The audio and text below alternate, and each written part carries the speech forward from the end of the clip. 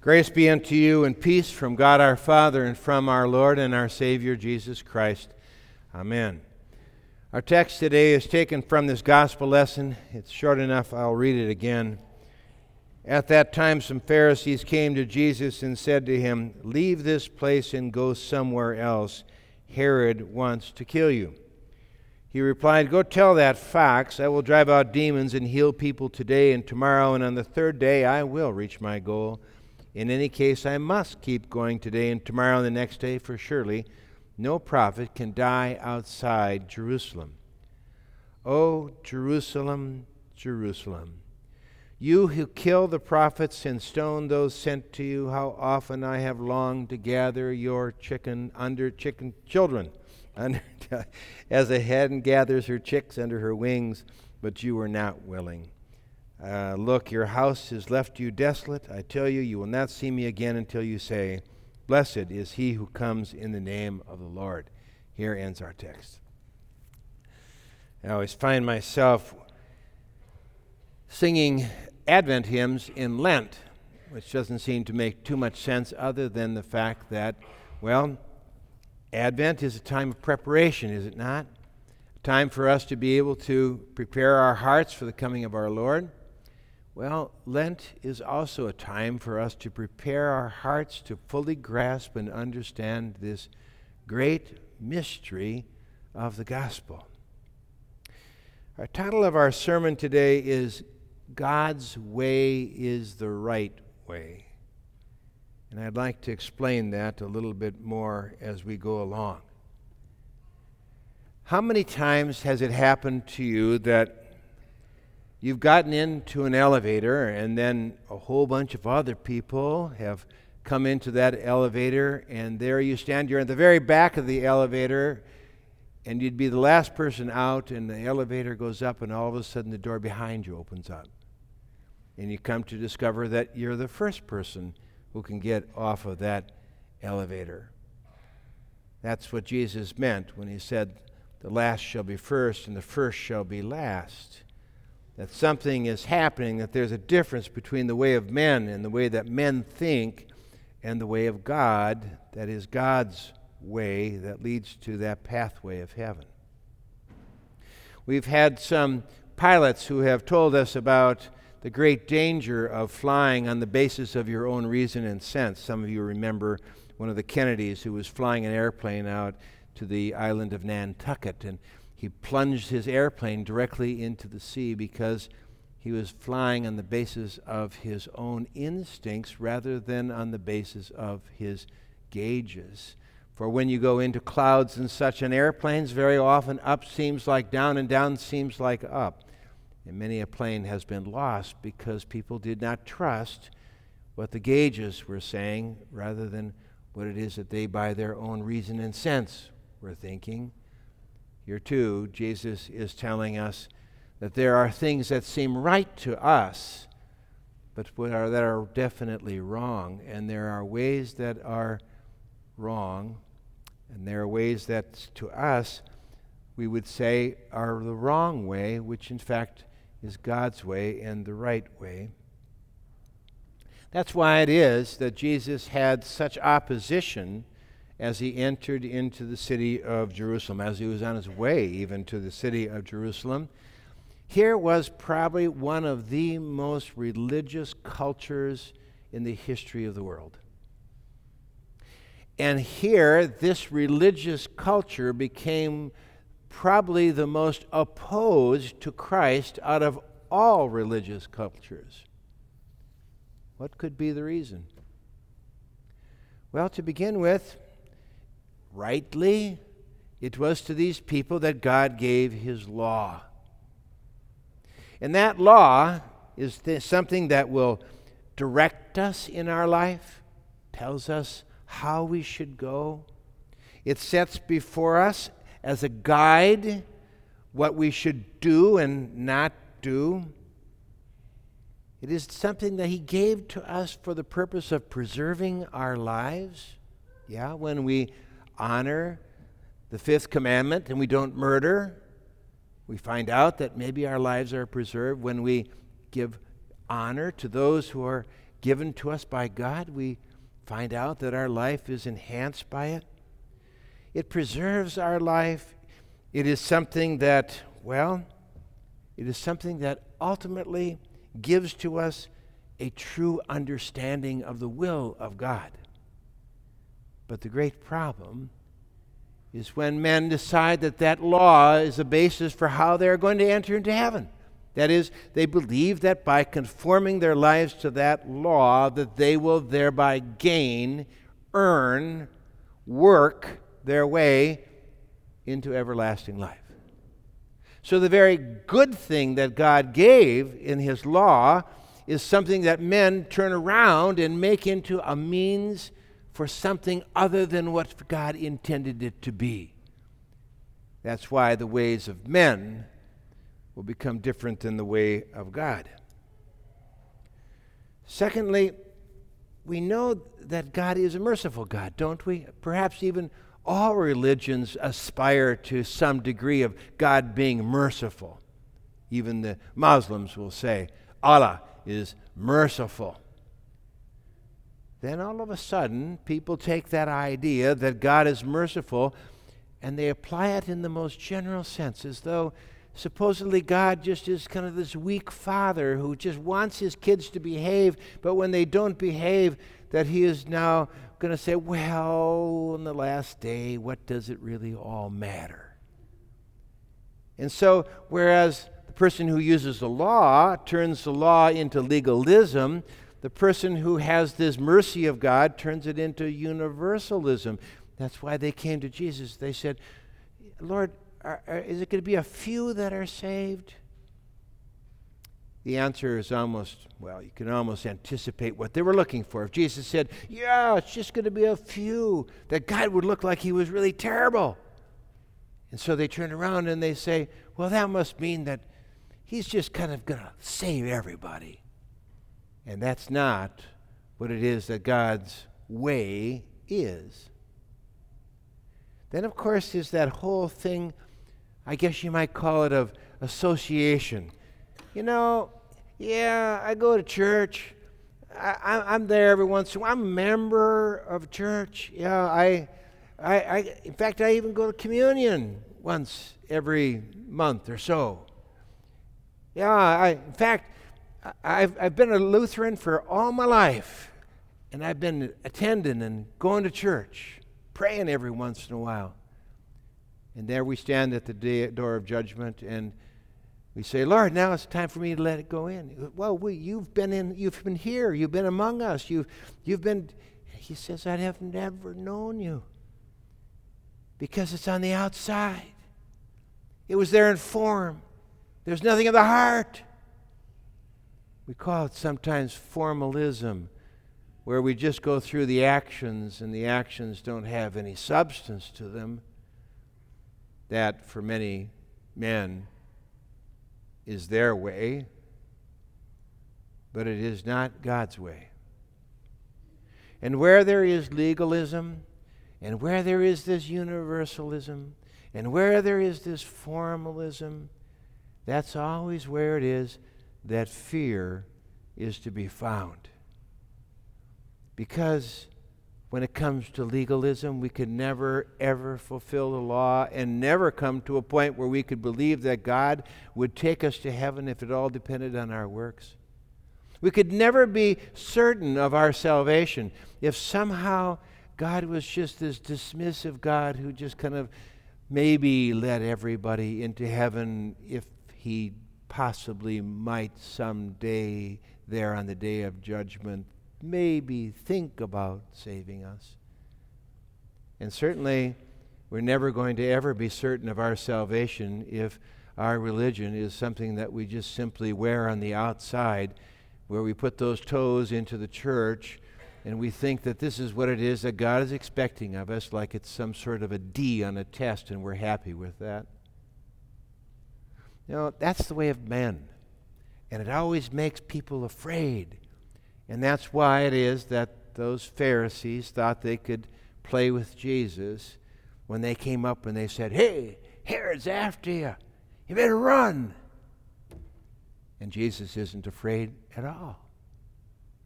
That's what fear does. Fear preys upon us whenever we are uncertain of our salvation, when we have no basis upon which to build our hope of eternal life. Fear-mongering is what these people do when they come along and they threaten us and they tell us that bad things are going to happen. Well, why would bad things happen when in fact we're God's people? If God is God, why is it that we would be afraid whatsoever? Unless we did not believe that we had any basis or certainty for why God is favorable towards us. That's why it is that our text wants us to understand that God's way is a far better way, and God's way is very different from the ways of men.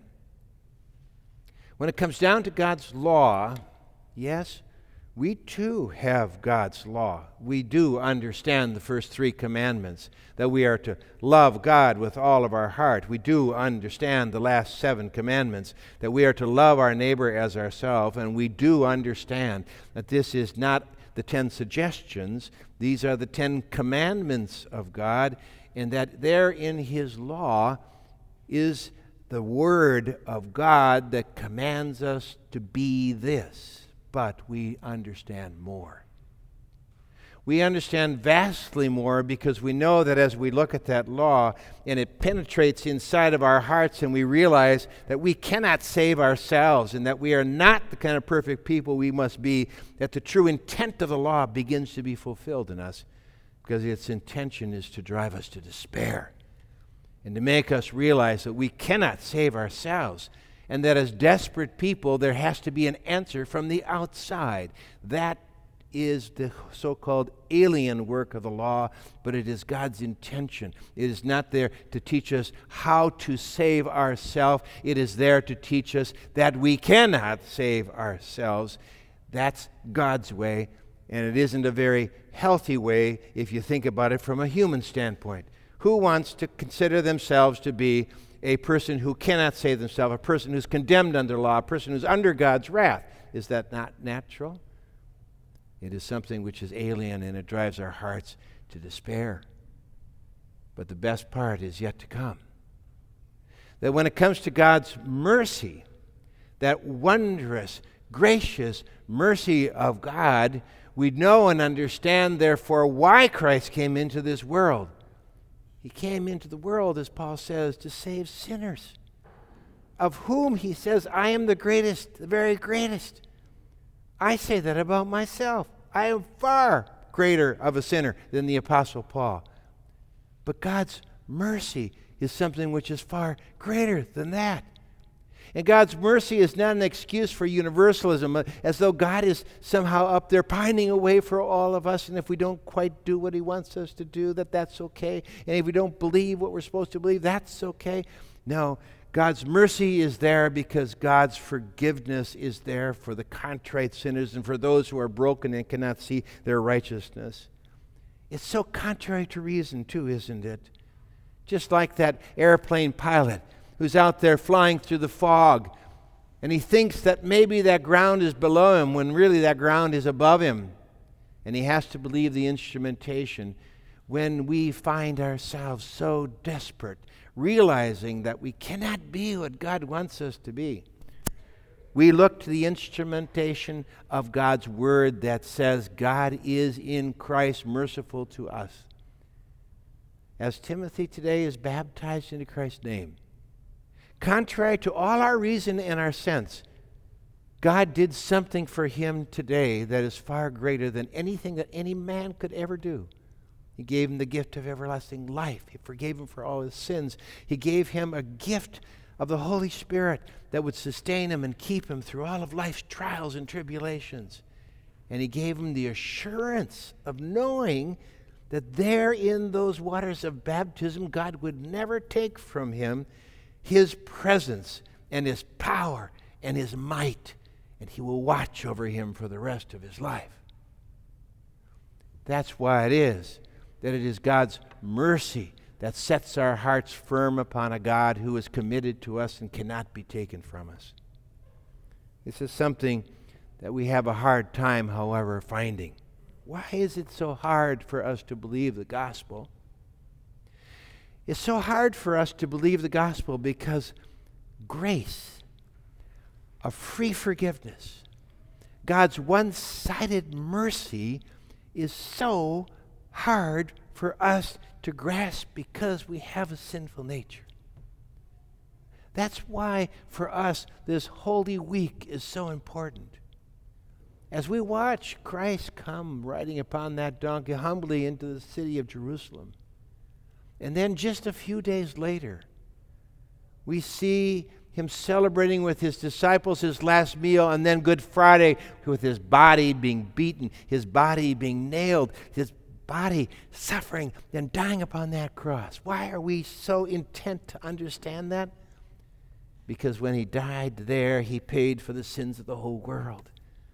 And what we cannot grasp by our own human reason or sense is that God in heaven has now been reconciled to us and is at peace with us and has put away all our sin, and our salvation depends solely upon Christ and what he has done for us. So that when that Easter morning comes and that resurrection of Christ becomes the sole focus of our worship, we come to the realization that no matter what, God's grace and mercy cannot be taken from us, and that he who died is now alive and rules the heavens and the earth for us. So that now, no matter what, through all trials and tribulations, whatever may come to us in our life, that God will never forsake us and that he is at peace with us all the way to the day that we, along with Timothy, enter into eternity in the presence of God. Who can have that confidence if we are thinking with the ways of men? But we think and we believe the instrument of God's Word that tells us without a doubt that that belongs to us, and that neither life nor death nor anything present nor things to come is ever going to be able to separate us from the love of God which has been given to us in Christ Jesus our Lord, as the Apostle Paul has said. Yeah, we associate, we come to church, we do the outward things, we pray, we come to the Lord's table. It is true that we do all those things, but always and always, whenever we enter into this worship of our God, we also enter into the very true and real presence of Christ. And he promises us this, that as a mother hen gathers her chicks, very few of us have ever been on farms where we saw this phenomena take place. I was lucky. I was out there in the barnyard up in Minnesota in my sister's farm, and there up above was a great big owl. And there was the mother hen down below, and when she started calling, she went like this, and all of her chicks came and ran underneath her arms, so that if that owl ever came down and grabbed anything, it would grab her and not her chicks. That's what Jesus said. Jerusalem, Jerusalem, you who kill the prophets and those sent to you, how many times would I have gathered you under my wings as a mother hen gathers her chicks, and you would not. But he would to us. And he wants to remind us that in every trial and situation that we face in our life, no matter what cross we bear, that he will gather us under his wings and watch over us. Jesus knew what was about to happen to him, but he also knew and understood that this was God's pathway. That God's pathway, even though it led through a cross, that same cross we will find and follow as we come after him. Remember, God's way is always the right way. There's a hymn that we sing. The second stanza goes like this. It's one of my favorite. I always quote it. It's the hymn called Let Us Ever Walk with Jesus, and stanza 2 says, let us suffer here with Jesus, to his image e'er conform. Heaven's glory soon will please us, sunshine follow on the storm. Though we sow in tears of sorrow, we shall reap with heavenly joy, and the fears that now annoy shall be laughter on the morrow. Christ, I suffer here with thee. There, oh, share thy joy with me. This we sing with absolute confidence and assurance, because we know and understand and grasp the great mercy of our God. Amen. May the peace of God that surpasses all human understanding guard and keep your thoughts and your minds through faith in Christ Jesus unto life everlasting. Amen.